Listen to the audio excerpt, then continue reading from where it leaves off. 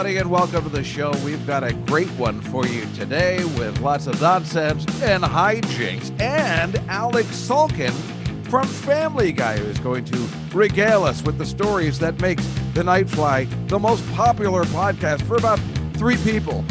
I'm joking, of course, or am I? So stay tuned, because it all starts right now.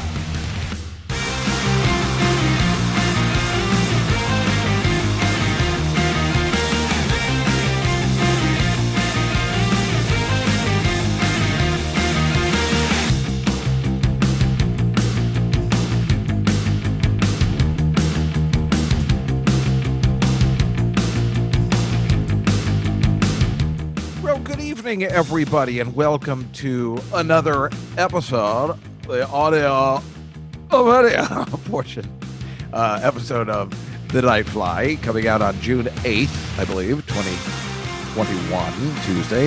Tonight, I don't mind telling you, at the Comedy Cellar Nightly Show, we have the amazing Beth Stelling and Lil Lenny Marcus will be joining us this evening. Last week, we had Jackie Tone and a very drunk Colin Smith, which was a little annoying, but, he's Irish. What are you going to do? You got to let that go. You got to let it go. And Brian Scott McFadden. But anyway, this tonight, Beth Stelling, Lenny Marcus. Next week, Bonnie McFarlane and Rich Voss. I mean, they are a married couple and hate each other, and that should be hilarious. Also, the coming up on the Billy Joel podcast this week, I believe, is the Bees wrap up, everybody's favorite. What do you want me to tell you? And then we start with the C's with, I believe, C'était toi, which, is a great song, which I love, which I'm learning to play on the piano, but it's ruined when he speaks French. And he speaks French way too long, and he doesn't speak it very good. All to come. We'll tell you more about that on the Billy Joel podcast, the companion piece, as it may be, on the Nightfly, on Dave Juskow's Nightfly podcast.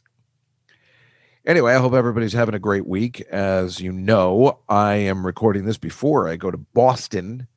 This will come out after I've already been there. So next week's podcast, I will regale you with stories about doing 30 minutes in front of a festive crowd, wanting to do a free-floating jazz odyssey in front of a festive crowd. But unfortunately, I'm trying to do Spinal Tap, and I'm not getting the voice and the accent right. But yes, I will tell you how things went in Boston next week. That ought to be entertaining, because really, no matter what happens, comedy ensues. It's a fact. So I'll tell you what I'm going to do is I think we'll go right into our interview with Alec Sulkin, and on the backside, I'll show you some pictures that I wanted to show you about stuff, and then we'll call it a day. But I got to say, I did pre-record the Alec Sulkin interview, and it's great. I think it was one of the best times I ever had having an interview. We just had so much in common. Again, for this podcast, this guy is our king. He is fantastic, likes all the same stuff we like, and I just think it's a great interview, and it's lots of fun. So I'll see you on the flip side of that, on the back side, and then we'll show some pictures, and then we'll call it a day, and we'll all go home. It'll be like the whole thing never happened. Well, we don't want it to be like that, but I think you'll have a good time. So anyway, enjoy The Nightfly and Alec Sulkin coming up right now. Back off, man. I'm a scientist. The Nightfly with Dave Juskow.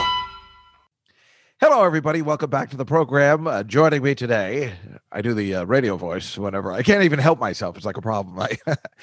Joining me today is the executive producer of Family Guy and much, much more. This Alec Sulkin, everybody. Thank you so much for coming today. It's just, Thanks for having me. Thank you. I don't think you remember. You're from Boston, right? I did remember that. Yes. You remember the little yellow balloon from Young People's Day Camps? That's the voice I was doing.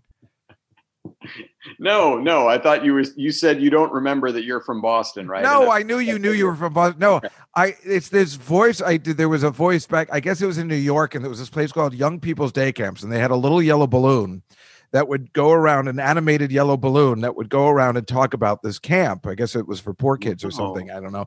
And he had this low, wonderful speaking voice. And he goes, here at Young People's Day Camps, your kids will enjoy a summer full of fun and long swims in the pool and much, much more.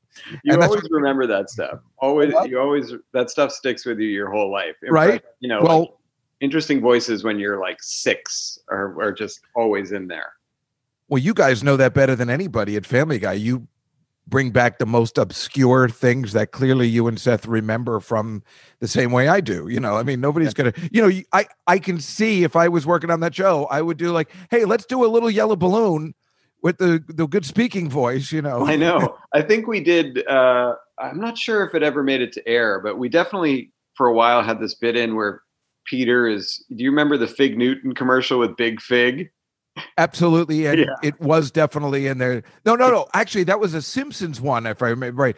Because that's how his mother used to put him to sleep. He used to sing the Fig Newton song. Really? Yeah, I just thought about that. Yeah. Okay. Well, we had a different thing. Clearly ripping off the Simpsons again. Well, we had a different thing with Big Fig. Hey, gag, Big Fig here. No, that's right. The sad thing is now, like, whereas when I first started working there, the stuff that I remembered from my youth was still like kind of acceptable to it was still didn't seem like way too old. Now when I reach back to do something, I'm like, oh, do you remember the Barbapapas or, the Herculoids or something? And people are like, oh my, we can't talk about that anymore. And it's a great question because I assume you and Seth are about the same age, or is he older? Yeah, he's like, I think he's like a year younger than I am. And are you even 50? You're in your 40s, right? I'm 48. I'm getting there. So yeah, I'm about 10 years older than you. And, when you make these references that I obviously know, especially any kind of Happy Days reference or anything, sure. I'm like, how are they getting away with this? My nephew's watching. He's 19. He's a huge, huge fan, but they seem to don't care. And that is the beauty of the way we grew up, where you're watching The Odd Couple and it's 2 older men and we're laughing hysterically because, who gives a shit? Funny is funny. No, I know. I remember distinctly watching, Monty Python when I was growing up. They'd show it once a week on PBS, and I used to watch it Sunday nights. And they would always, and their sketches are obviously hilarious, but they're peppered in so many like pop culture and political British names and references that obviously as like a 10-year-old and outside Boston, I had no idea what they were talking about. But you start to fill in the gaps. Like, and it got to the point where I knew the name of like different British political people just from Monty Python, never having experienced them. And I think today, hopefully, if we make an old reference, if people are that interested, if they're that like big of a comedy nerd, they can go on YouTube and say like, what were they talking about? Like I did that with, did you ever, I'm sure you've seen The Trip with Steve Coogan. Oh my God. We play it on the podcast all the time. It's so obviously it speaks for itself. It's hilarious, but they, in those movies, they make a lot of references to things that I didn't know about. And I went through YouTube and was like looking them all up. Like, what are they talking about? And then once you find out what they are talking about, it makes their bits even funnier. I agree 100%. I was hoping you were going to say that because you're absolutely right. If we had the technology we have now, we would be looking up those references. There's probably 100 SCTV episodes I saw where I didn't understand or I didn't know who Mel Torme was. Right. I would have looked it up. I didn't know as a 14, 15-year-old boy. Right. And that's the beauty is if you are a comedy nerd like we are, you have this wonderful opportunity to look stuff up. I was pitching a show to Comedy Central years ago about the forefathers. It was a show about John Adams trying to start the country with Franklin and Jefferson always trying to get laid. And it drives Adams crazy because he's not a multitasker. And live action or animated? Live action. Okay, I love it even more. It was called Surrounded by Morons. And it's all about Adams just trying to get the country started, like this monumental task. And Franklin and Jefferson always trying to get laid and only talking about girls. And yet they're still able to do exactly what Adams could do. But Adams is straightforward focused. Yes. He doesn't have the other thing. He's like, and Homer's coworker who was like by the book. Gil? No. I know exactly. Grimy. Frank Grimes. Right. He was going to kill me if I couldn't remember. Yeah. Exactly. So when they were like, well, who's going to get this? And I'm like, well, that's the beauty. If they're into it, they'll look it up. Yeah. Because the references were all based on the book, John Adams by David McCullough. Like the whole book was based on that, because when I read that book, it spoke to me as a comedy, Right. where Adams is just, this is hilarious. There's the pilot has them sitting there at the First Continental. It's like we made it a meet and greet for the new delegates. They're all just getting to town and they're all just drinking and toasting, doing all these toasts. It's in the book. Right. And Adams just wants to get down to business, and everybody just wants to party. They end up going to, it's a meet and greet, but it turns into a raging kegger from Animal House, like right. Delegates come in and they're like, do you think they'll take us in? And the keg comes out the window. And, like, I know you guys playing cards? That scene is in and stuff. That's hilarious. But yeah, and he just goes crazy. And again, you look it up and see that it was true. And that was the point. And it is kind of a great thing. But with you guys, recently, I would say last year, you made the reference to you guys being old and making these old references that people might not get. What did we say? I forget. I don't remember, but it was you brought light to making these flying nun references or something that only you, me, and a handful of people are going to get. But means the world to me. Well, thank you. Thank you for your service. You're welcome. Well, it does. So today, and we'll talk about a bunch of stuff. And again, thank you so much for coming on, because it really means a lot to me, and you're such a nice guy. Oh, please. Ditto. Back at you. Well, I was thinking how happy I was that we remained friends and became friends. And yes, I guess I can say how we became friends. You don't. Of course. Right? You were dating my best friend in Sarah Silverman. Yes. And what a lucky break that is for me, that she meets you. And, already I know you write for Family Guy, and I'm like, well, he can't suck. Right. It would be impossible, right? Well, she might argue with that, but yes. Yeah, she might, but I don't know. But anyway, then we met, and I don't remember the timeline, whether it's the second time, the third time, whatever it is. But there were 3 instances where I'm like, geez, I hope if it doesn't end well, I hope we can be friends forever. Yes. This guy totally gets it. And you even said once, and this is how much it meant to me. You're like, I think we're going to become fast friends. Yes. And I was like, see, I was feeling the same thing, but I didn't want to say it. Well, no, you're like, I mean, in the realm of like your girlfriend saying, oh, I have this friend you have to meet. Like, you couldn't have been a better result. Thank you. Of that initial sort of statement. That actually happens a lot. It's one of those things like, I don't know if I like you hanging out with this guy. And then they meet me. They're like, oh, you can even sleep in the same hotel room. It's fine with me. Yeah. Like, oh, Dave's the best. Yeah, right. Don't worry about this guy. Nobody's ever in fear of me. Tell Dave he's a son of a bitch from me. That's fine. Right. But there were 2 things you did in specific. You pulled out the Christopher Reeve picture out of your wallet from being Clark Kent. Yes. And I'm like, Jesus Christ. I love this guy. I mean, I had one in my wallet too. Right, of course. As one does. Well, Alec, his performance as Clark Kent is one of the premier comic performances of our time that people don't even get, which might be where our comedy is based on. It's right there on par and online with Tootsie. And it's the same kind of thing. He's doing two distinct characters, and he's nailing both of them, Right. And that's of course, and Gene Hackman. Those are the 2 secrets of the first. And let's not forget John Williams. But the composer. Yeah. Oh yeah. Right. Yeah. You don't want to forget him. But Christopher Reeve, obviously, he gave a humanity to Superman that hasn't existed, in my opinion, before or since. Yep. Nobody's been able to come up with the perfect blend. He's not even, I'm sure you were like, I was like, I'll see anything he's in, because to me, he will be my hero. Yeah. But I've talked about this on this podcast multiple times, because I like talking about acting and actors. Sure. And he's an awful actor. I don't know if you've seen him in other things, like Somewhere in Time.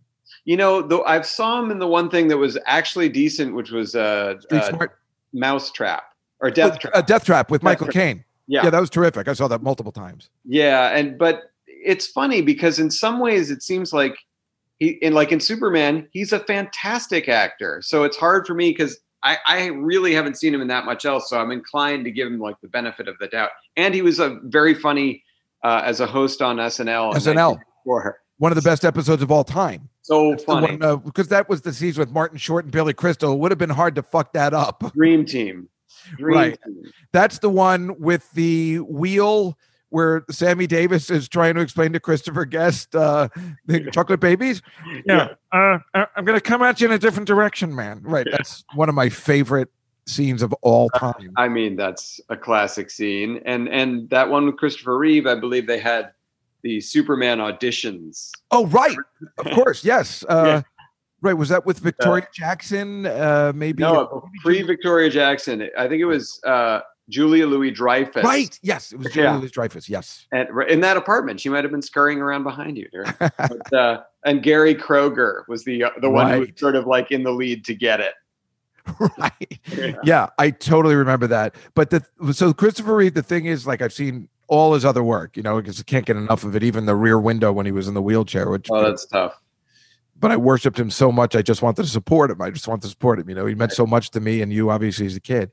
Yeah. And so, like, in Somewhere in Time and these other things, you can see him acting. You can see him acting. But it still doesn't even bother me because he's just such a likable person. Clearly, from everything I've heard about him, I know, was this kind of joyous person to be around. Totally. So tragic, but I know. But yeah, so it didn't matter to me. Like you can see him acting, you can see him trying, other things, and I didn't care. I was all in. He already gave us such a huge gift. So, and you're so right about Gene Hackman too. He was so funny. We already knew he was good, but I mean, his lines I still like.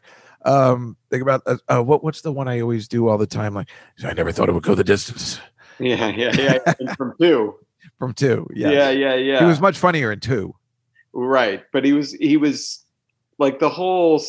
First of all, the evil plot in one is great. It might be the best evil plot of any supervillain, and like Batman, Superman, like the plot to send the California coastline into the ocean, but buy up quietly all the acreage that's going to be the new coastline. That's a great plot. It's a great plot. It's what Disney was doing if he was evil. Right. In Florida when nobody knew what was going on. So it made a lot of sense to me too. And then you could have Otisburg. Otisburg. It's just a tiny place. It's a little bitty place. Little place. But yeah, Christopher Reeve's performance in Superman was how I started in comedy. It was the first imitation I ever did. Just Lois, what are you doing?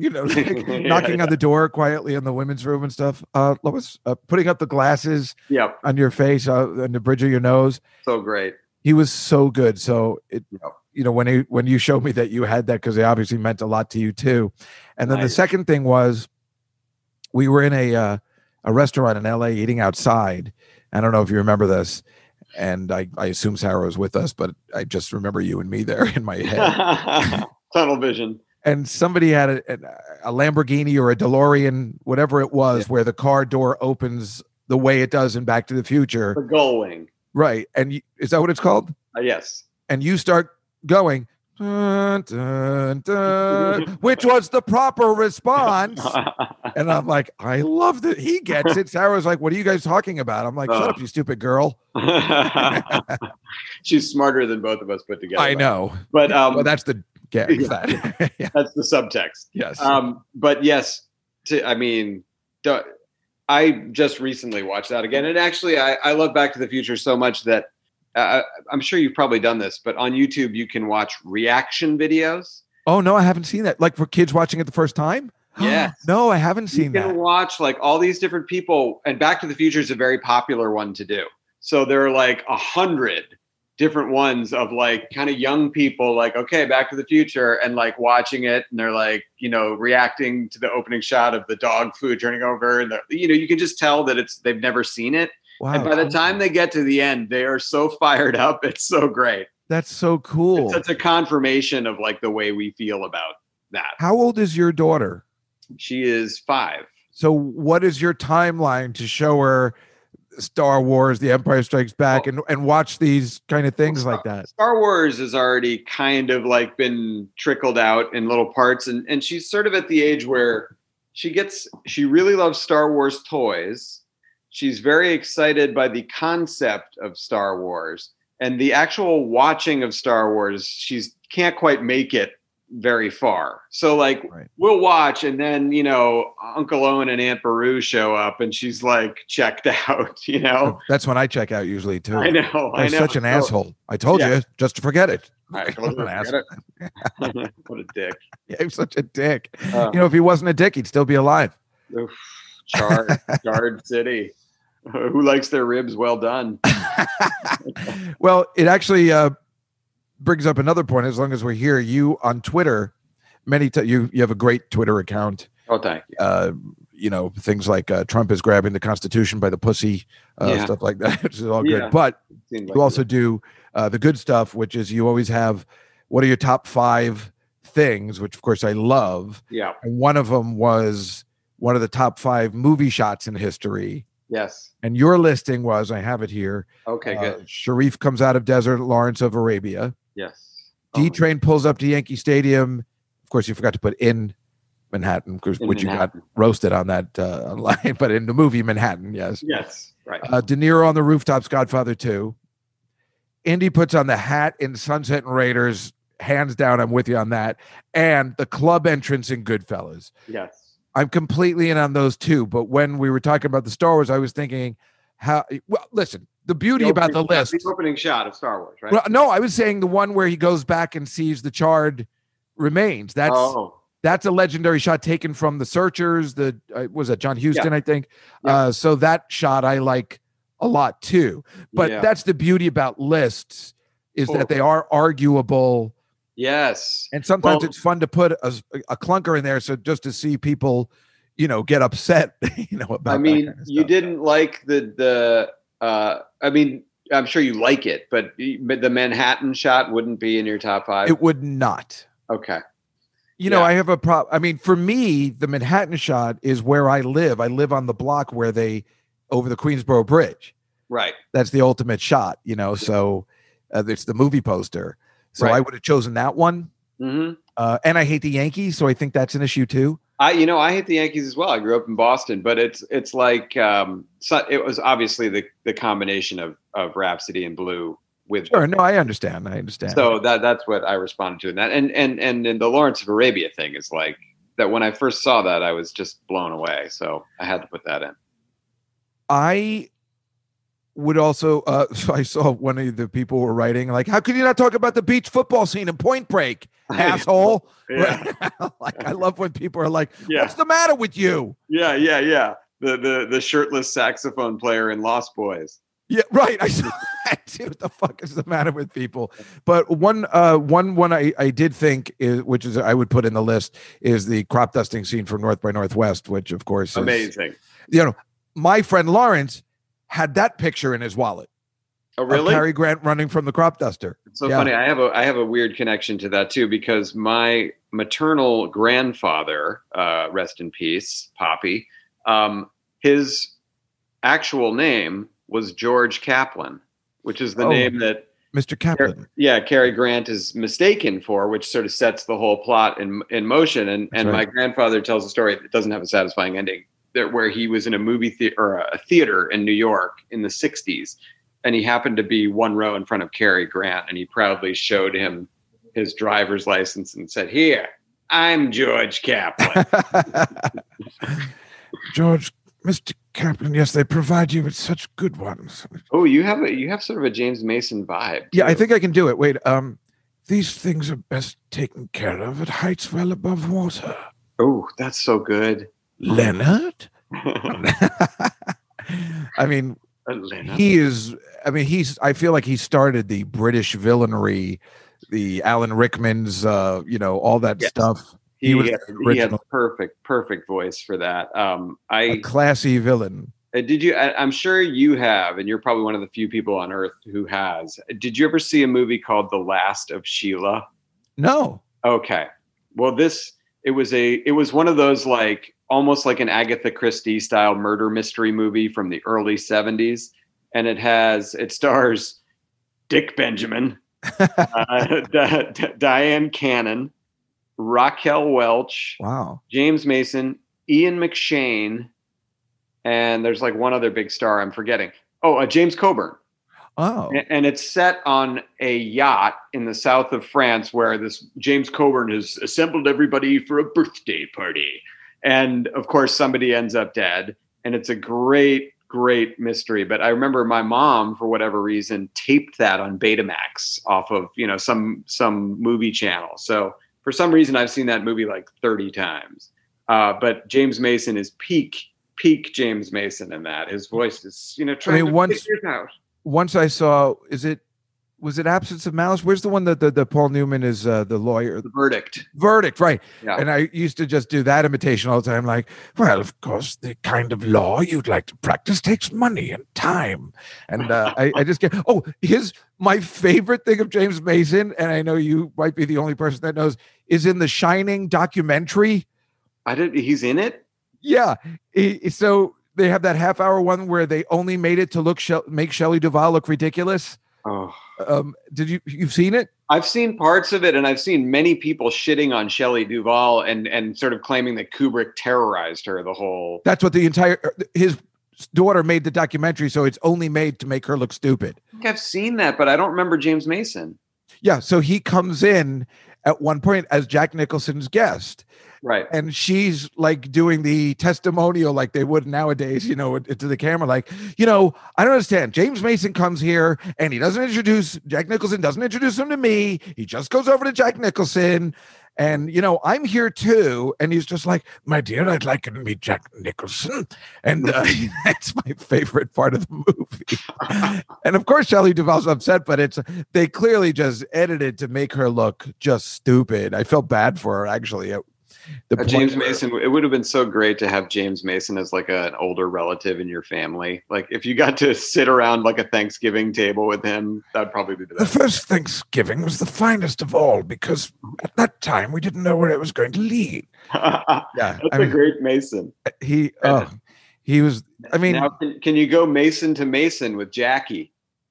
Yes, actually, I can because you know what? Tonight, I'm actually working with Sheba Mason, the daughter of Jackie Mason, tonight at her club. I do that for her all the time. She's like, oh. And show me Marsha Mason. Damn it, I was doing Richard. I just got there. I don't like the pennies drawing on the rod. I almost got there. Right movie. Oh, by the way, you like Broadway stuff, right? Yes. I mean, some very much and some not so much. On Gilbert Gottfried's podcast, they had Marsha Mason on, and she said she was the one that came up with the idea to make Cassie get in the chorus. The original thing was that she wasn't going to make it. Really? And she said Michael Bennett asked her opinion because she was with Neil Simon. He wanted him to come. What do you think? What do you think of the show? She goes, what are you guys, crazy? She's got to make it. We want a happy ending, jerk off. So that was originally like a dark 70s ending. Dark 70s ending, right? Like you guys do on Family Guy with the Logan's Run ending, with that music. The window, that was amazing. Jesus.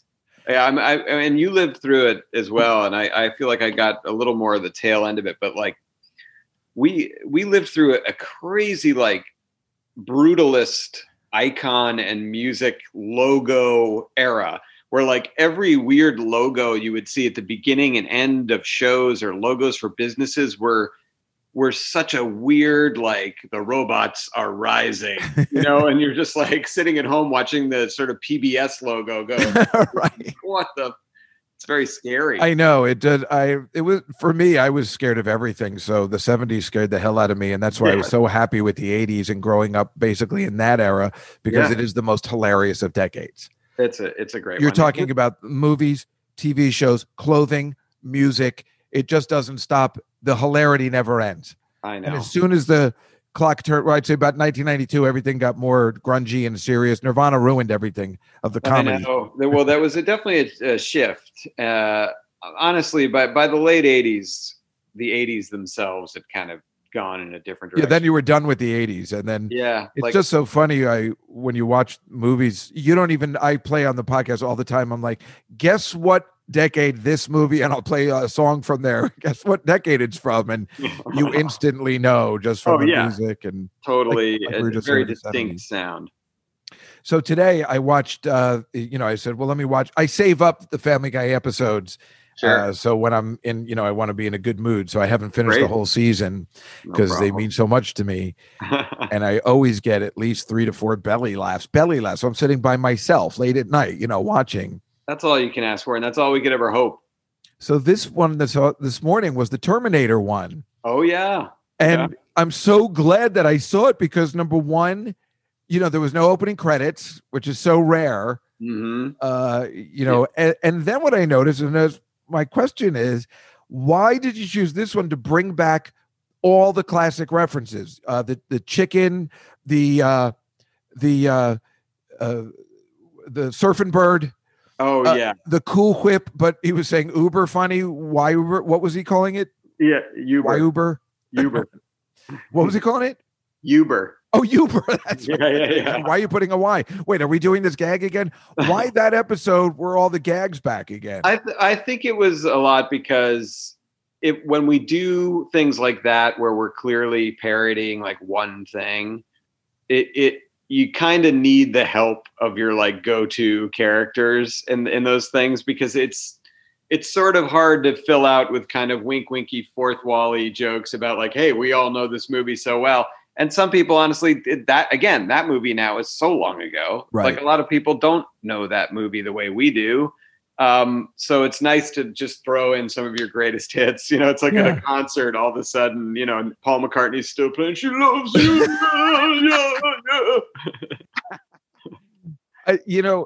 That's the thing. I guess you're right. People don't like my nephew. Probably, even though he's 19, probably doesn't know. Probably never even seen Terminator 1 or 2 or 3 or whatever. Another good reaction video to watch on YouTube. Oh, which one? The second one? Both.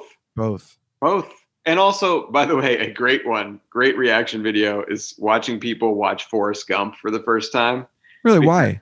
Well, I don't know if we're going to get into an argument here, but I was a very pro Forrest Gump guy, and I continue to be. No, me too. I love it. Great. I've seen it about 100 times. Me too. It's a masterpiece. Thank you. Yeah, because of course you remember at the time there were a lot of like the stuffy kind of like Pulp Fiction was art and Forrest Gump is like spoon feeding the masses.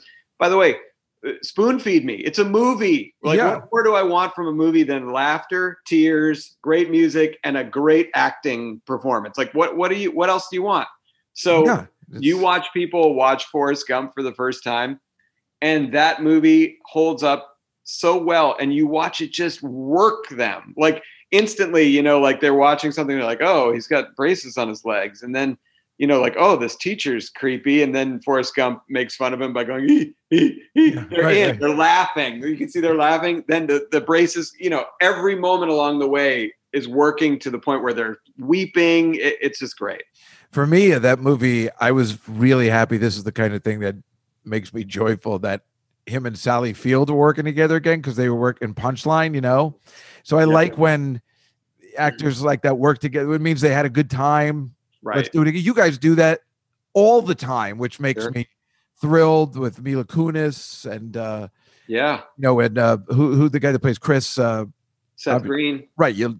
I've never met him, and I've heard from multiple people, Jeff Ross is neighbors with him, that he is a great guy. Incredibly nice guy. Right. And obviously Mila Kunis must be terrific too, because I love working with her. She's so sweet. Why wasn't she in Ted 2? And if you don't want to tell me, you don't have to. It's depressing because it's my favorite movie. I think it's just like sometimes there's a disconnect between what one person wants and what another person wants. And I feel like, we were obviously hoping that she would be in it. And then when it came time for it, it just was something that they couldn't work out, between her people and the right. I guess but there's no ill will to it. You still like working with her. No, God, no. No. Like if anything, like I'll bring it up jokingly sometimes and be like, well, you were smart enough not to be in Ted 2, so you've got to know something, I'll just throw it to her as a compliment. So I disagree. I love Ted 2. Obviously, I like Ted 1 better, but Ted 2. We've talked about this. I think Ted 2 has the first half hour plus of Ted 2, I think, is fantastic. Like, it's so funny.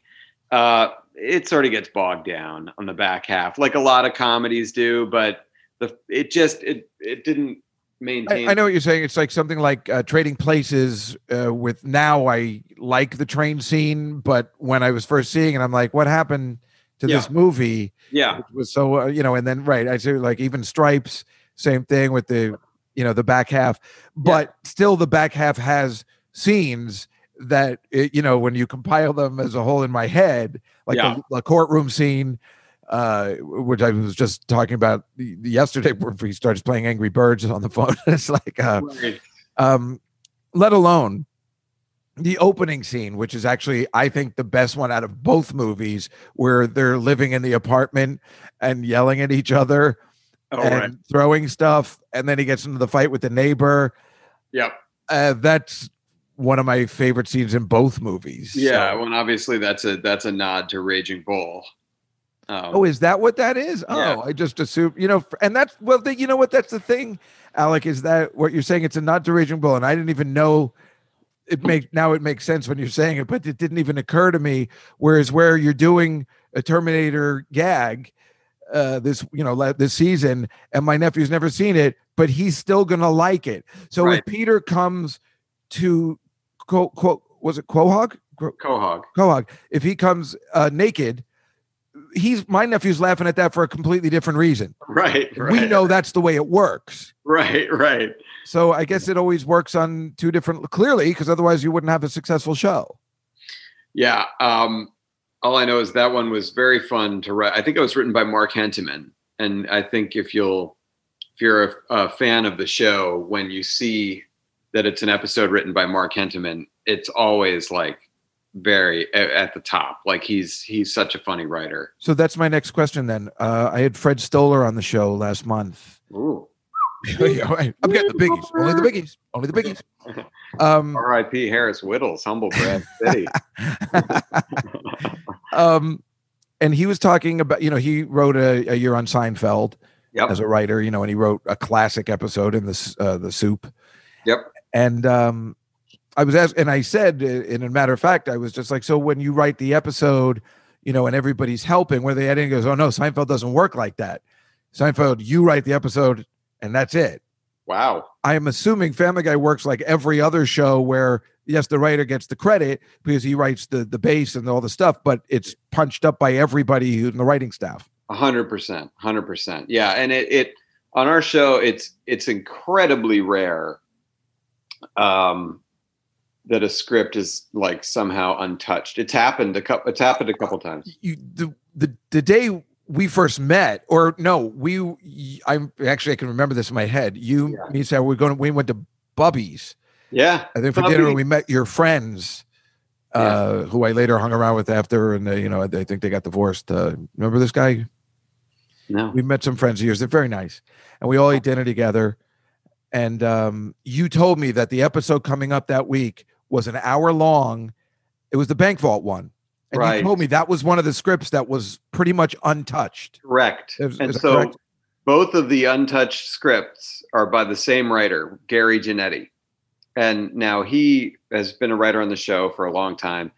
He's hilarious. He created a show that aired for 2 seasons on the BBC called Vicious, with Sir Ian McKellen and Derek Jacobi, where they were like old gay couple living together. God, that's hilarious. And Gary's gay, and the show was hilarious. He just wrote a book last year that was like a New York Times bestseller, and it's so funny. Mm-hmm. So his scripts, when they come in, they're just ready to go. And especially he basically, when Seth left the room, like this, Gary turned into Stewie. Like Gary is like the voice of Stewie.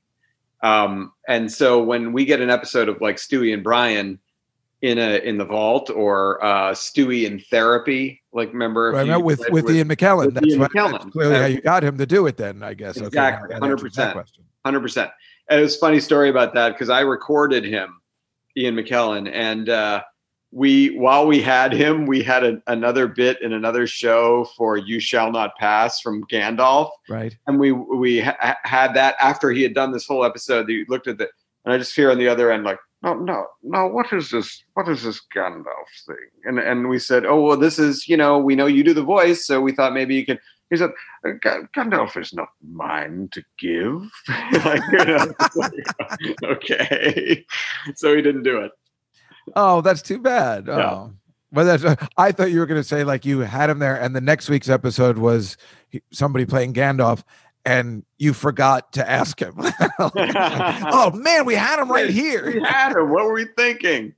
Oh, you were so kind. You let me come to the studio and watch you record, and I was lucky it was Patrick Warburton because we had met a couple of times before. Yes. And, boy, was that fun. I mean, yeah, there you are. You do it all, right? I mean, not only you are you were pretty much Seth MacFarlane because he is pulled from so many ways that you are in charge of everything. And there you are doing other stuff you probably don't need to do, but Right. you want to make sure the product is, you want to oversee. Hey, no, don't never get it confused. I only do things that I am told I have to do. So it's not like I'm out there putting in that extra effort. But in fairness, I am the co-showrunner with Rich Appel. And so we split all those duties, and I've had a great time working with him.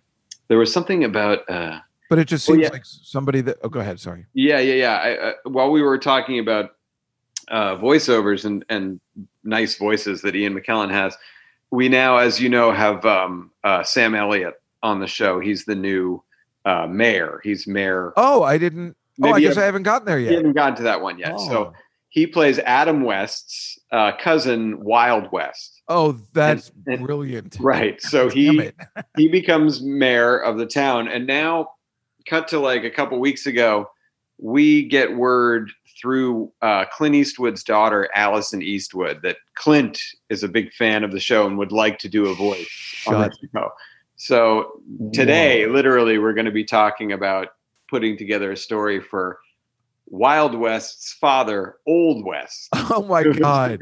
Oh my God. That's amazing. I know. And so the funny part, which is why I brought up voiceover, Sam Elliott was recording for us yesterday, and he just had a couple of lines to pick up. And I told him the story. I said, and so it turns out Clint Eastwood is a fan, and he's going to play your father, Old West. There was a long pause, and I just hear, holy shit. Like he was like speechless. I think Sam Elliott he's been on your show before, right? Because I could swear in 16 or something he was doing he did like a car commercial. Right. So that's cool. So you have a relationship with them. So what you're saying to me right now is that Clint Eastwood's going to come into your studio and he's going to do it from home? Well, I mean, it would be much more likely that instead of taking the 2.5-hour car drive down from Carmel, I guess that we would probably have some kind of studio there. Yeah, I guess. But who the hell? You'll still see him on Zoom. Yeah. Yeah. Okay. Well, that's good enough, I guess. It is funny. I've always told people, and I think we talked about this before. You're so it's great going to the Family Guy, where you do all the stuff, and you've shown me the writer's room and the board and all that kind of stuff, and it's cool, really cool. And then when you leave, there's a disappointment to it in the sense because you didn't get to meet Stewie or Peter. I'm not talking about Seth. I'm talking about you can never meet. Right. It's weird. And then you go like, but that was such a good time. What's the matter with me? And then I realize I'm like, oh, I really really get to shake Stewie's hand. Right. Like you were thinking going in that might be possible. They're such a part of your life. It's it seems like they really exist. It's amazing. Yeah. It's mostly a disappointment now for people when they come, because I'm like, come to a table read. Seth's not here anymore. Come on in, And so, it doesn't bother me. It was great. He did it on the phone. So we're past that now. Oh, well, I got lucky and he was on the phone and I was in an actual table read and you were so kind to invite me in. It was so fun. Oh, no. It was so exciting for me. Yeah. And good. It was just great to watch the process and very exciting to, see an episode that I'm not going to see for a year or more. And that kind of stuff really makes me happy. I remember being at Gary Shandling's house on the basketball court once, and he gave me a Larry Sanders script, and he asked me my opinion, and I read it right there on the basketball court. And he's like, "What, you think it's good?" I mean, what are you kidding? I mean, this is the greatest day of my life. It's unbelievable. Was it one of the episodes, or was it just? It didn't air. They didn't do. It was weird. It was. I think it was one with Woody Harrelson and Hemp.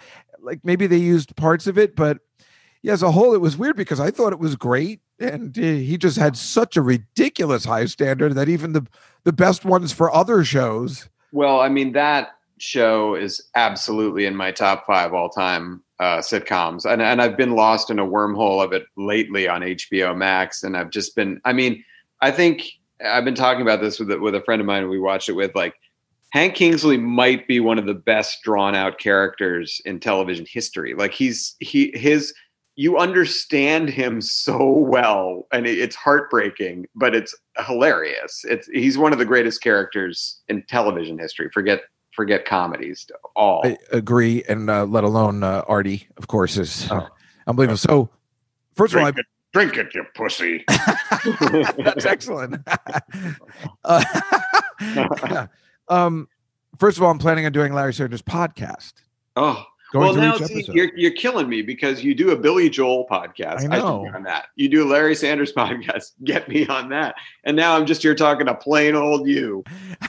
Share that with me because I'm very passionate about that show. I love it from start. Me too. So, do you remember seeing the Gary Shandling 25th anniversary special on Showtime? No. Okay, so that was my comedy Bible. It came out around 82 or 3. Okay. Just when I was starting, to understand greatness of other comedy that wasn't SCTV, which was my complete comedy Bible. Yeah. So he did this thing called the Gary Shandling 25th anniversary, like a fake Johnny Carson 25th anniversary. I can't believe you've never seen it. It was on Showtime. And it was like a half hour, and it was just or maybe an hour, and it was the greatest thing I've ever seen. I've watched it over and over again. And when he started doing Larry Sanders, I'm like, well, this comes from the 25th anniversary special. Clearly, he's always wanted to do this type of show. Yes. That's how he got it's the Gary Shandling show after that. But then, then finally that one. But it's all from that. And this is what I would talk about in the podcast. It stems from that. So his co-host was the guy he ended up using a couple times as his accountant. I know who you're talking about, Paulie. He ended up on Cheers. Yeah. The little short with glasses. Guy. Yes. Yeah. And he was supposed to be Hank. Yeah. That was the plan. And Sarah told me that because I asked what happened, and he goes, well, we got a call from what's Hank's real name? Yeah, Jeffrey Tambor. And he goes, and I guess I don't know whether he's in Hank's character or he's actually like this. And he gets a call on the machine. He goes, look, I need this. My career needs this. And he was just like, we got to use this guy. He's exactly what we were thinking. Exactly what Hank is. So I got that was, I mean, no offense to Paul, but there's no way he could have been better than Tambor in that part. No, it would have been different. It would have been different, and it wouldn't have been the same. And it just makes me happy that he continued to use the guy Paul anyway. Yes. And I was glad that he got on Cheers because you could picture the guy blowing his brains out, because it's like Stephen Merchant. Stephen Merchant, I think, was supposed to be Gareth on the British Office. Oh, is that right? I think. And then they ended up using him in like a smaller part later. And then, of course, Stephen Merchant went on to. Yes, thank God. Kind of like Larry David in a way, where we know his genius. But so with Hank. Oh yeah. By the way, with this podcast idea, now I'm talking myself into a corner. But like, you need me on that because the comparisons when I watch Larry Sanders to things that I've seen in Kilborn. When I was working for Craig Kilborn, like the way Larry Sanders plays the talk show host is so real and hilarious. Like it's awesome. But one of the great things, and I don't know when they decided to do this because the show is just straight funny. It's comedy of all the best kinds of comedy, great jokes, amazing character, comedy. But then usually towards the end of each episode, Larry has like a human moment where he, states clearly and humbly and like with difficulty he's like, when he says to Roseanne, like, I, wanted to bump you because you hurt me, and I guess I was trying to hurt you. Like, it's great. They put those things in there just enough to make you love the whole thing. You said exactly what I was hoping you were going to say, because some of the serious moments in shows like that are my favorite moments. Oh yeah. And you can just add it. You guys do it in Family Guy a lot too. And that is so important. It doesn't always have to be. I mean, we love joke, sure. but you got to have the human moments. You're so right. And that was my favorite. And that's what, who would have thought Gary Shandling was a good actor? He was so good. He was amazing. To be able to, and of course he's playing a version of himself, which helps, but it's really hard. To do that. Yeah. It's really hard to yourself. Do that well. You can do it like, capably, but to really nail it and to nail the insecurities in yourself that are hilarious, you really have to be able to see yourself. I will tell you the prime example of that is that when I was on Sarah's show, the Sarah Silverman Project, they wrote this one episode for me, right, where I played the most obnoxious person in the history of obnoxious people. And when she was like, just, it's one of those things where they're like, just be, the way you are. If I didn't have a self-awareness of the way people think I'm a genuine idiot, right, it would have been problematic. Right. But and she goes, just be, I'm like, nah, I got it. I know what you're saying, because you're right. I've worked with so many people. I'm like, no, do that thing, the way you're always like pissing people off or talking garbage. And they're like, what are you saying? I'm like that. And they don't get it. I know. I know exactly what you're saying. And it is hard to play what people's perception is of you and to bring it out like that. And it was amazing on that show. And I think about Seinfeld, they had one tender moment in the series, and it's one of my favorites. And it's in the early years where I don't really care. I like watching after the third season. Let me think if I can think of when it is. Tender moment, early seasons. I can't. What? It's when Elaine and Jerry break up. And it is one tender moment. They're sitting on that bench that Kramer got for her. Right. And he's like, so what? We can't be friends anymore? And she's like, no. And it's a serious moment. And they never did it again. Right. There's only 2 seconds, but it does set the entire tone for the series, for their relationship. Yes. So it is the most important of all things. Right. Oh, that's great. So I love it. That's great. I love moments. Every script I've ever written, which of course goes nowhere, just always has a moment like that. Yeah. And what's another good example? I mean, there's so many, our favorite movies have that moment, Of course. And I mean, and then shows kind of went to overdo that, where you felt like you were looking at like 5 of those a year on Friends. And it's like, okay, you're not doing this the right way. But there are, prime example for me is the British Office, the ending of the British Office. Oh my God. Yeah. Yes. There's that moment where the 2 guys are giving Ricky Gervais shit about the woman that he brought to the thing, and he tells them to fuck off, and like it was so serious, and you felt chills for him. Well, yeah, when I saw that, that's why I never watched The American Office. Yeah, I was like, no, it's done for me. So people are like, you got to see it, but that last Christmas episode was one of the great. I compare that to goddamn Crimes and Misdemeanors. Totally. You are laughing with your crying laughing at one part when he's making those videos. Yes. And then you're emotionally involved at that last scene where his character just comes to this. I had to take a walk around the block.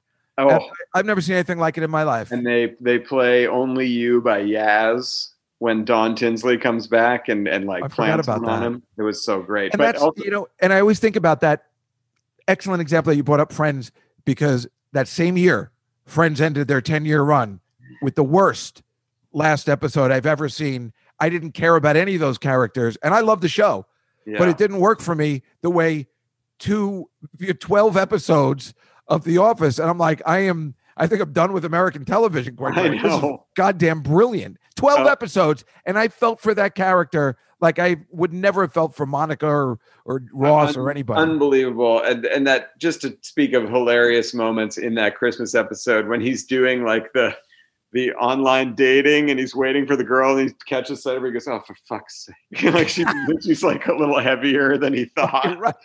And then when he's waiting at the party for his real date and that heavy woman comes in and he was like, oh, not again. He was an awful character. Yes. And then in that last bit, met a woman that turned him around, and that is good movie making. Yes. Script writing. And while at the same time completely nailing and redefining the mockumentary form. Like, it's the thing we all see now. It's, the American Office and Parks and Rec and a million shows, are like this, where it's like they're aware they're being kind of filmed. But the British Office did it in a way that totally made sense and was organic. And the way he was using it for comedy was still, I don't know that it'll ever be surpassed. I mean, I don't think so. What Spinal Tap was to that, I was going to say Spinal Tap is the first one we saw like that, or at least that I know about it. And it's so, there you go again. There's a movie. It's a perfect example. That tender moment where they're telling him that Sex Farm just made it in Japan and they want to get the band back together. Yes. And they're telling Nigel, so you just come in with the wave of your wand or whatever. Yeah. And then when they're going out to play, he says, David, have a good show. And it's like moving. Yeah. And you're like, I can't believe this comedy that just made me laugh for 90 minutes just also moved me inside. God damn it. I know, it was so well done. And then, of course, when he brings him back on stage. Yeah, get out here. It's hard to make shows like that, movies and shows like that. It's really, you have to be someone very special. I'm sure you guys did it in Ted, quite frankly, too. I mean, it's, there's great, I mean, that is a laugh out loud comedy. There's so many jokes. I mean, let alone when Ted comes out of the thing and that Giovanni is waiting for him and he goes, well, are you alone? He goes, yeah, but you're never alone with Christ. Something like, I mean, and every line is great, but then of course there are those couple of scenes that you need for it to not. Seth is a big proponent of that. Like, I mean, he agrees with that 100%. Like he knows that you can make something that's hilarious, but doesn't really stick or resonate on a higher level. And I think he knows that adding those moments of emotion, real emotion, help send it to another stratosphere, which frankly is something that I struggle with in my writing because I just want to do joke. Oh, you do? But I never have a problem with the. No, I see its value, and I just sometimes forget to do it. So it's a nice reminder. Yeah, I'm glad we feel similar. While you mentioned Craig Kilborn, I actually had a Patreon subscriber that wanted to ask you this question about the Craig Kilborn show. His name is awesome. Gabriel. He's a great guy. He's he's loves Family Guy, loves everything. Right. He says a regular gag on that show was a member of the crew who used to spontaneously sing Looking Glass Brandy for no reason, and he was curious who it was and how that came about. That was me. Shut up. Yeah. Well, this is the goddamn Ice thing all over again. Where, if you don't know, I mean, Alec wrote he wrote the Star Wars thing. You didn't write the Empire Strikes Back one, but I mean, you were involved, right? But in the Family Guy, and I see you one day, we're already friends, and I'm like, oh my god, I just watched the Empire Strikes Back one, and my favorite is when the guy on the ice planet just goes, hey, you want some ice? He goes, that was me. Yeah, you're just saying that every time I ask you stuff. Maybe that's right. That was my voice with the ice guy. How did that come about with the Brandy thing? Why? The Brandy thing. So I used to play this character on that show named Mike Grayson. I don't know what that has to do with anything, but I would come out and my whole shtick was, and it was Craig's idea, and people seem to like it, where he would ask me about stuff and I would say everything sucks. Like, so he'd say, what do you think about this? I think it sucks. And then, it was back when saying sucks on TV was a little edgier, I guess. And so everything would suck. It was back when I smoked. I was like chain smoking the whole time.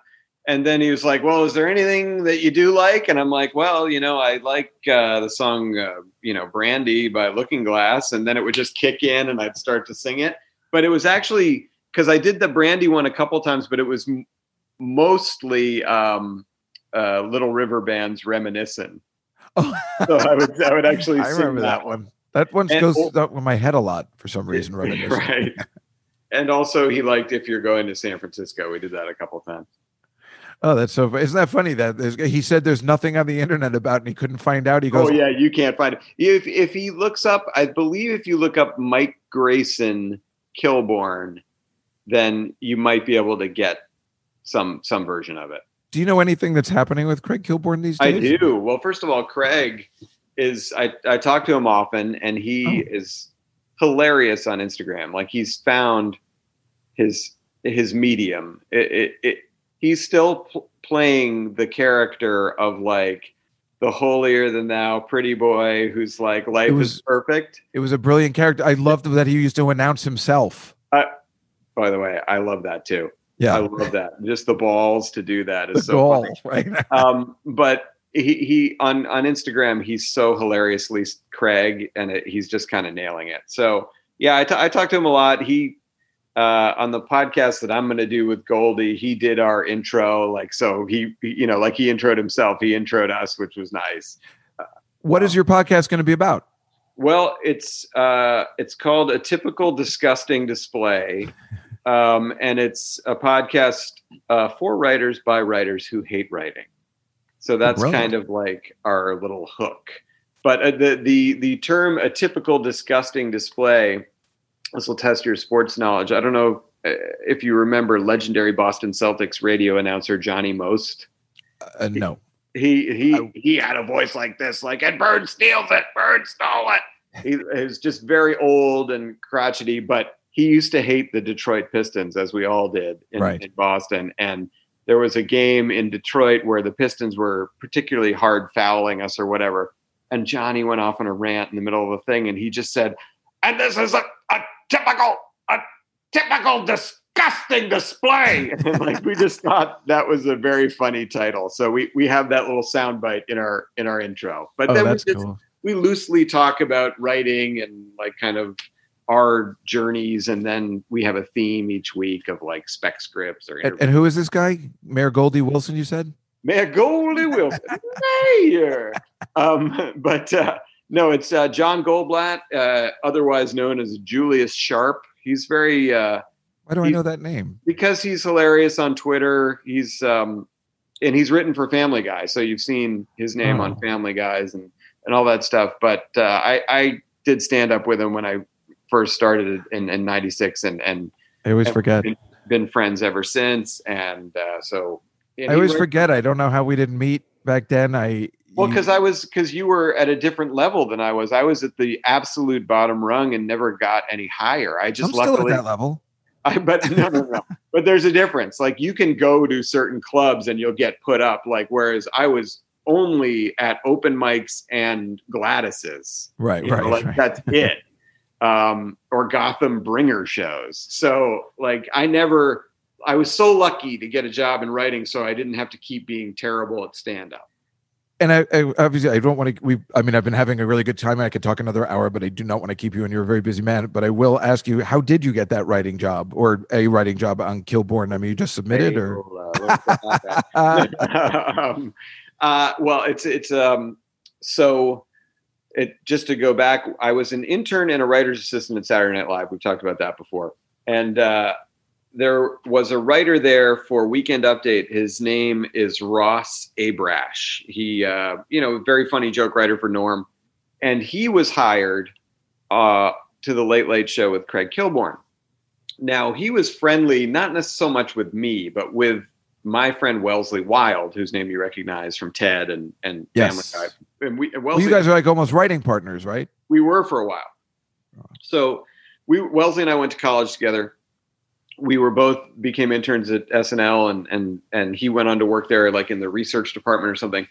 So when Ross got that job in LA, Ross said to Craig, "Hey, I know this guy Wellesley Wild, who's a funny joke writer. You should check him out."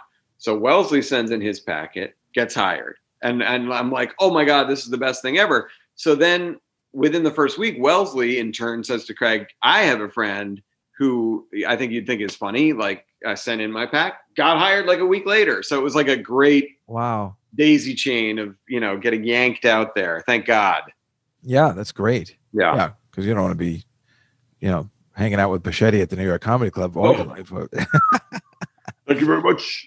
You're the only person that's still like that. Actually, Bichetti actually knows. Like you know how he would have that back in the 90s, a call chain of people that he would just call and tell you what's going on. Be like, Alec, you and I need to work together. It'd be great. You, me, and Kilborn on the show, and we'll do stuff together. And he would always call people. And I didn't realize he had a chain. I thought I was the only one. He's like, Dave, we got to do the odd couple together. It'd be great if I played, Jack Klugman, you played Felix. And then I found out he was calling everybody that way. But it's a numbers game for Mike. And it was a good way of. But he is like the sweetest guy. And I think that if he could, and I always used to say this to Brody, and we saw how that worked out. Yes. But if he can find, if Bichetti can find a way to effectively market like what he is, because he is something, he's for sure something. Like if he could find the right vehicle for himself, it would be huge for him. I always said that for Brody too, I use him all the time and stuff, as that guy or whatever. I always have something for him to do. Yeah. And he's a nice guy, but it's funny. You're the only one, like where all the names he mentions when he calls you, I was talking, Adam Sandler said he loved me, 20 years ago or something. And he says that with him and Barry Katz or whatever, but you're the only actual one that says, no, I actually really do like Mike. And I acknowledge his presence. You're like the only one. Well, I will continue to acknowledge his presence. Shows you what a kind person you are. To some people. Well, to me, for sure. Absolutely. I really appreciate you coming on the show today. I have so much more to ask you, but I will not. Let's save it for either the Sanders one or the Joel one. Yeah. Well, no, you have to come on the Billy Joel one. There's just, you must come on that one, but we do every letter. So there's plenty of time for that. I told you we're having Sarah on next week or whenever after the C's, because we sang Code of Silence together at the Triple Inn. In the 90s, so we have to. That's awesome. Well, this is where a more of a sort of a flaky LA type person would say, like, "Oh, you know what? Have me on for Zanzibar," and just hope that it's on by then. I love Zanzibar. I've heard that from. I think you actually said that when I said that. Like, I'd like to talk about Zanzibar. I'm like, no. No, you know what? My favorite. We could talk about this forever. Well, tell me, what is your favorite? But a specific song that I don't feel like. I mean, I'm sure you really like it, but is Now I'm gonna forget the name of the goddamn song.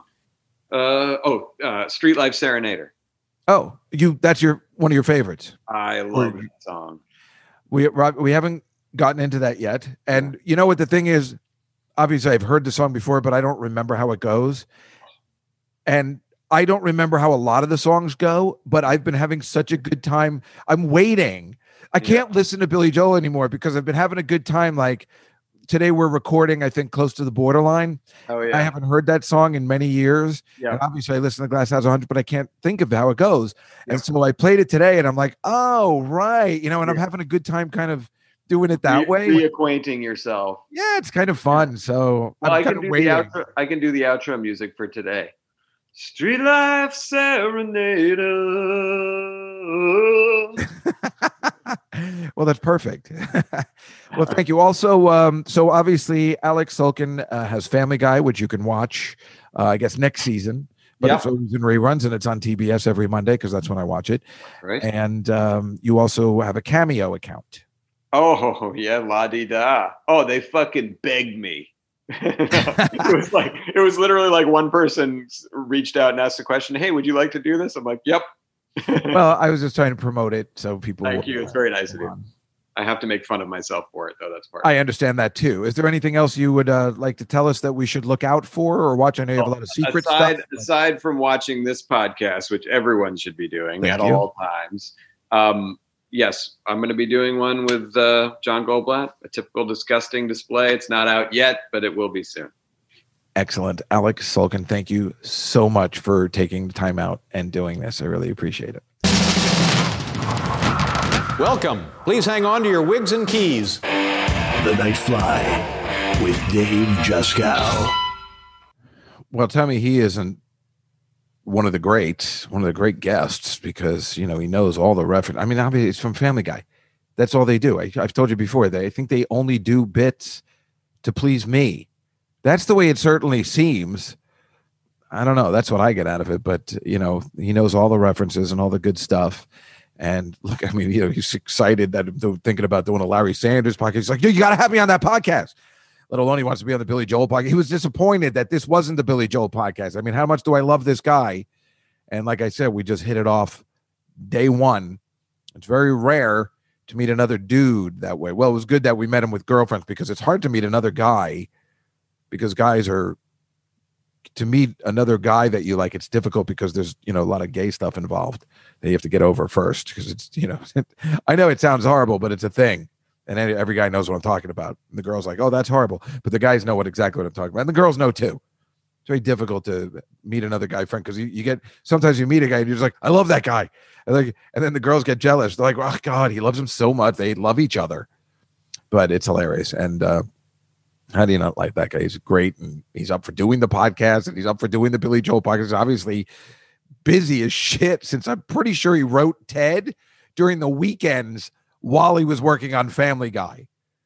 So that's unbelievable. Anyway, all right, let me show you what I wanted to show you. I'm going to share my screen if you were watching the video portion of the podcast. And if you're listening to the audio portion, which most people do, I will just describe it to you. This is the photo when I was opening for Attell last week. I wanted to show you that where my sister was supposed to sit, and you can see why she left, because you would have had to look through the taps, the beer taps, to actually see me, and you can see I'm performing through the beer taps. It's a hilarious picture. I guess I should put it on Instagram, so in case, if you're not watching the YouTube one, it's pretty funny.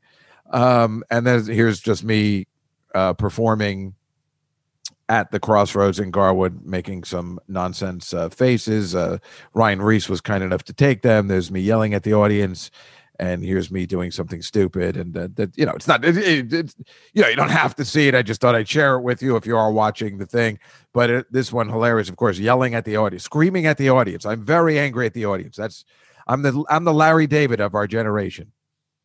But as you can see, live on stage with people's heads. It's actually a thing nowadays.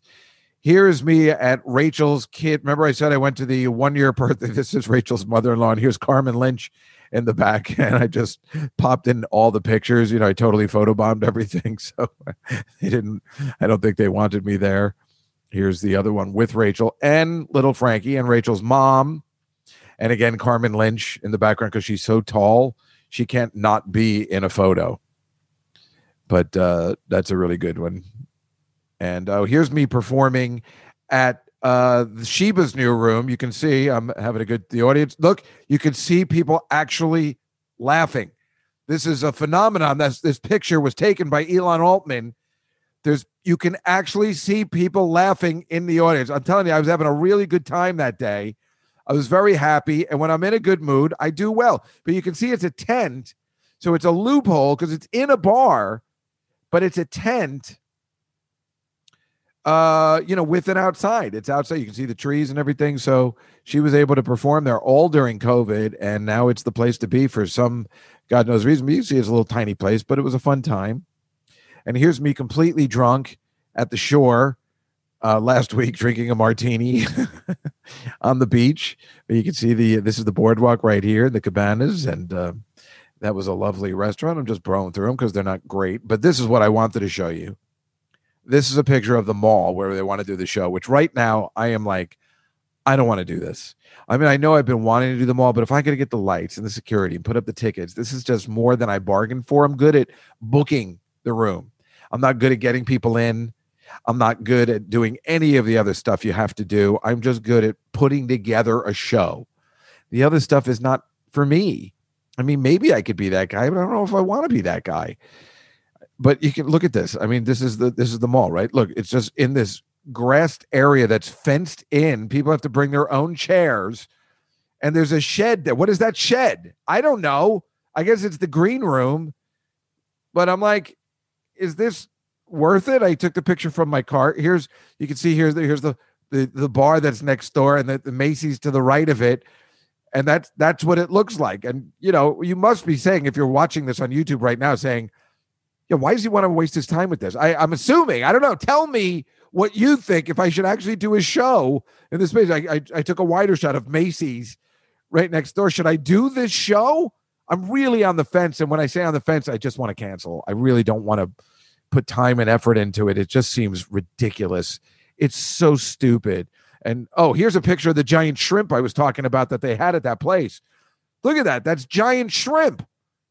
And it was delicious. Look how delicious this plate of oysters and giant shrimp looks. If this isn't Dave Juskow's favorite meal and day ever, you know what I'm talking about. That shrimp is bigger. It's so big, it can't curve to put on a glass. They have to lay it flat because it's so huge. It's fantastic. And this is the picture Memo took while he was charging his car, because where we would think about doing the show has carports, Tesla charging places. So it's also Memo was there the other day. So they're not classic photos. Are they any reason why you would sign up on Patreon to, I got to see the video portion of the podcast? No, but it's something else. Oh, and let me also share this with you. This is the I remember I was going to tell you about this. This is the promo. Remember, we're talking about the guy from ABC who does at Vegas coming up on an all new Too Close for Comfort, and Ted kicks his daughters out of the apartment and doesn't bargain for what he's bargaining for. Obviously, I'm there at the top of my head. And then Jack, Janet, and Chrissy throw a reunion party for the Ropers, but someone wants them dead. But that's what we did when we were in school. So if you are watching the video portion, I've already played the audio portion for you on the podcast, but this is the video portion. So I'm not doing the voice, and this is from 1984, but I'm the killer in all the videos. So I thought I'd show it to you. We did it in college, and I thought I would share it with you right now. Tonight on ABC is another great lineup of danger and comedy.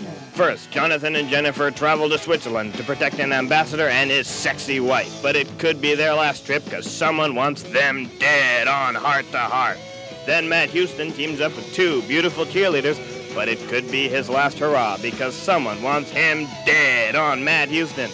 And then Jack, Janet, and Cindy throw a reunion party for the Ropers. But this party may be their last, because Mr. Furley wants them dead on Three's Company. All tonight on ABC. Well, it is what it is. And, but we were doing that guy's voice since the 80s. You can see my old nose, which is exciting. My friend John Vitti plays Robert Wagner. We've had him on the show before, works for the Boston Globe. And then, of course, I fooled around with one of the cheerleaders in the one on the right-hand side. She was hot, and Danny Vermont, who is on our Billy Joel podcast this week, is the one playing Jack Tripper in the Ropers parody. And then I'm on top, and I'm wearing my Warner's hat, which is the company my dad used to work for. It's a bra and girdle company. I don't know what I was doing, thinking that listen, I didn't know what I was doing. I don't think I had any sports hats. I think when I was 12, I had a Budweiser hat and then that Warner's hat. And I used to wear that like that was a smart thing to do for some reason. But I suppose good in these days because, you couldn't have that sports product placement. So how could they show that on YouTube? Does anyone really care? I don't think so. Anyway, that is pretty much the show for today. So it's not a long show. Maybe it is. I don't know. It was all combined together. But basically, thank you for indulging me. And we didn't have this on last week, but we had it on the week after because, I'm in Boston and doing my thing. So next week, I assure you, the 15th, I got a story for you. That's it'll be the best episode ever. Wait till you hear what I'm about to tell you. I'm keeping it a secret, but I'm doing something. I'm filming something next week that you will be able to see on television in September during Sweeps Week. And I haven't shared it yet with you because I wasn't sure if it's happening. So next week, I will be sharing this unbelievable, maybe the funniest thing you've ever seen on television. I promise. On paper, again, it should be brilliant, and hopefully it'll come off that way on television. But I promise it'll be worth the price of admission for this show, which is free. Well, actually, if you're on Patreon, it'll be worth whatever you're paying monthly on Patreon. I promise you. And I'll try and get some bonus stuff, too. So anyway, all next week, trust me. It's going to blow your mind. It's really good. Anyway, that's our show for today. I hope that everybody had a great time. Alec, thank you so much, Alec Sulkin, for being on the show. And thank you for being a very loyal Nightfly listener and watcher and viewer, whatever it is called, on our monthly oil video. I can't say it any other way. And we will see you next week on the Nightfly podcast. Good night, everybody.